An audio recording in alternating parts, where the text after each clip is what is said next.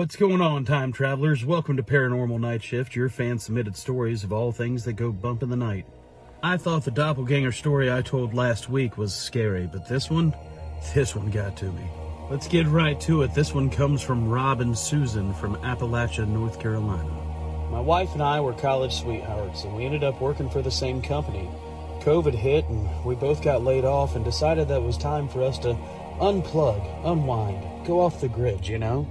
We both went to college at App State and had been camping plenty of times. Boone's beautiful this time of year, so we figured it would just be great to go hang out in the mountains. A friend of ours told us about this great camping site, probably about 3 miles into the woods, so it just seemed like a great place to spend a week while we figured out what we were going to do next. First night was great. We saw plenty of other hikers on the trail, made some new friends, and was looking forward to going and hanging out by the creek next day. We had been camping plenty of times, and yeah, there's bears up in the woods, so we knew to pile our packs up. But when we woke up that morning, everything was on the ground, rummaged through, but there wasn't any food missing. In fact, nothing was missing.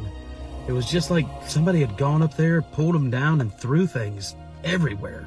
We didn't think anything about it and went down to the creek, but it became really clear that we were the only people there. There were so many people on the trail yesterday. Where had everybody gone? We spent all day by ourselves, and the woods were eerily quiet. It was like nothing was around, just me and her. The next morning, we woke up and just something felt off. My wife and I never argue, but we completely just were so irritable with each other, frustrated with each other. We got dressed, and I decided that I was going to go hang out by the creek by myself, because my wife just wanted to sit in the tent and read a book. Maybe we needed a little bit of space. Both of us just lost our jobs, and you could tell that we were just pretty frustrated in general, and now this spooky stuff happening in the woods wasn't helping anything. I'm down at the creek for about 15 minutes, and down the road comes my wife. Hey, I thought you were staying behind. Did you not hear me? Did you change clothes so you could get wet? That's the stuff you were wearing yesterday.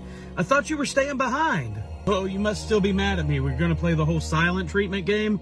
Well, the water's great. Come on in. Deafening scream filled the air. I can still feel my ears ringing when my wife yelled at me, "Run!" That thing that looked just like my wife was charging right at me. But at the top of the hill, my real wife, she was there waiting, pistol in hand. Dots filled the air, and I saw my wife. Her head was bleeding. That thing, that whatever it was, had attacked her and then started coming for me. And as fast and as hard as we could, all the 3 miles, never stopping, never looking behind us, my wife holding my hand, running down the trail as fast as we can, leaving all of our things behind. Sitting out of breath, we finally made it to the car and just drove, not a word said between each other. What was that thing? My wife finally answered. She said, "Once you had left, a couple minutes later, I heard your voice. You were asking me to come out and come with you. But when I opened the tent, you were nowhere to be found. I turned around to go back in the tent, and something just hit me. It hit me so hard.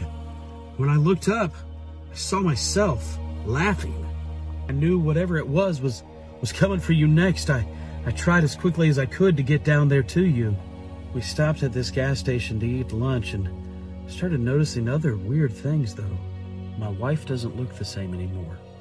Something's off. She wears her wedding ring on the wrong hand, and little things about her just doesn't seem the same. I don't want to say it out loud, but I'm not 100% sure that this is the right one. I love it! Such a good scary story. Thank you for the fan submissions. Yeah, that's enough of that.